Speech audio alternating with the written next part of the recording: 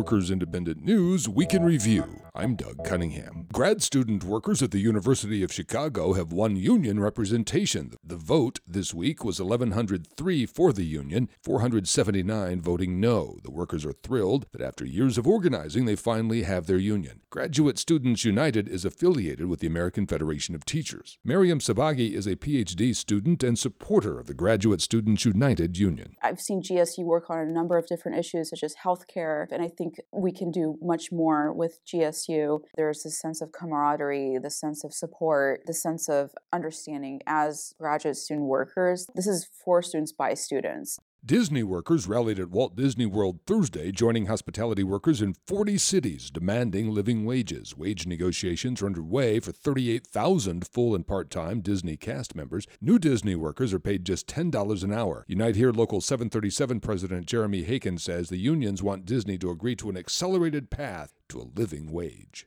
The ongoing humanitarian crisis in Puerto Rico remains life-threatening as Americans on the island continue to struggle to get medical care and critical supplies. National Nurses United RN Kathy Kennedy is volunteering in Puerto Rico with the union's RN Emergency Response Network. We have a health care crisis right now, right here in Puerto Rico. We have been going into communities where all they ask for is water and food. And when you have to make a decision as to, okay, who's going to get the food today or the water, we shouldn't have to do that. The United States is the richest nation in the world. American Postal Workers Union workers and supporters rallied in Boston Wednesday to warn that the Postal Service is being degraded in an orchestrated effort to depict the Postal Service as failing so that it can be privatized for private profit at the expense of people who depend on the Postal Service. American Postal Workers Union Local 100 President Scott Hoffman says it's death by 1,000 cuts to the U.S. Postal Service. Hoffman says hundreds of postal jobs have gone unfilled in the Boston area. Despite what anyone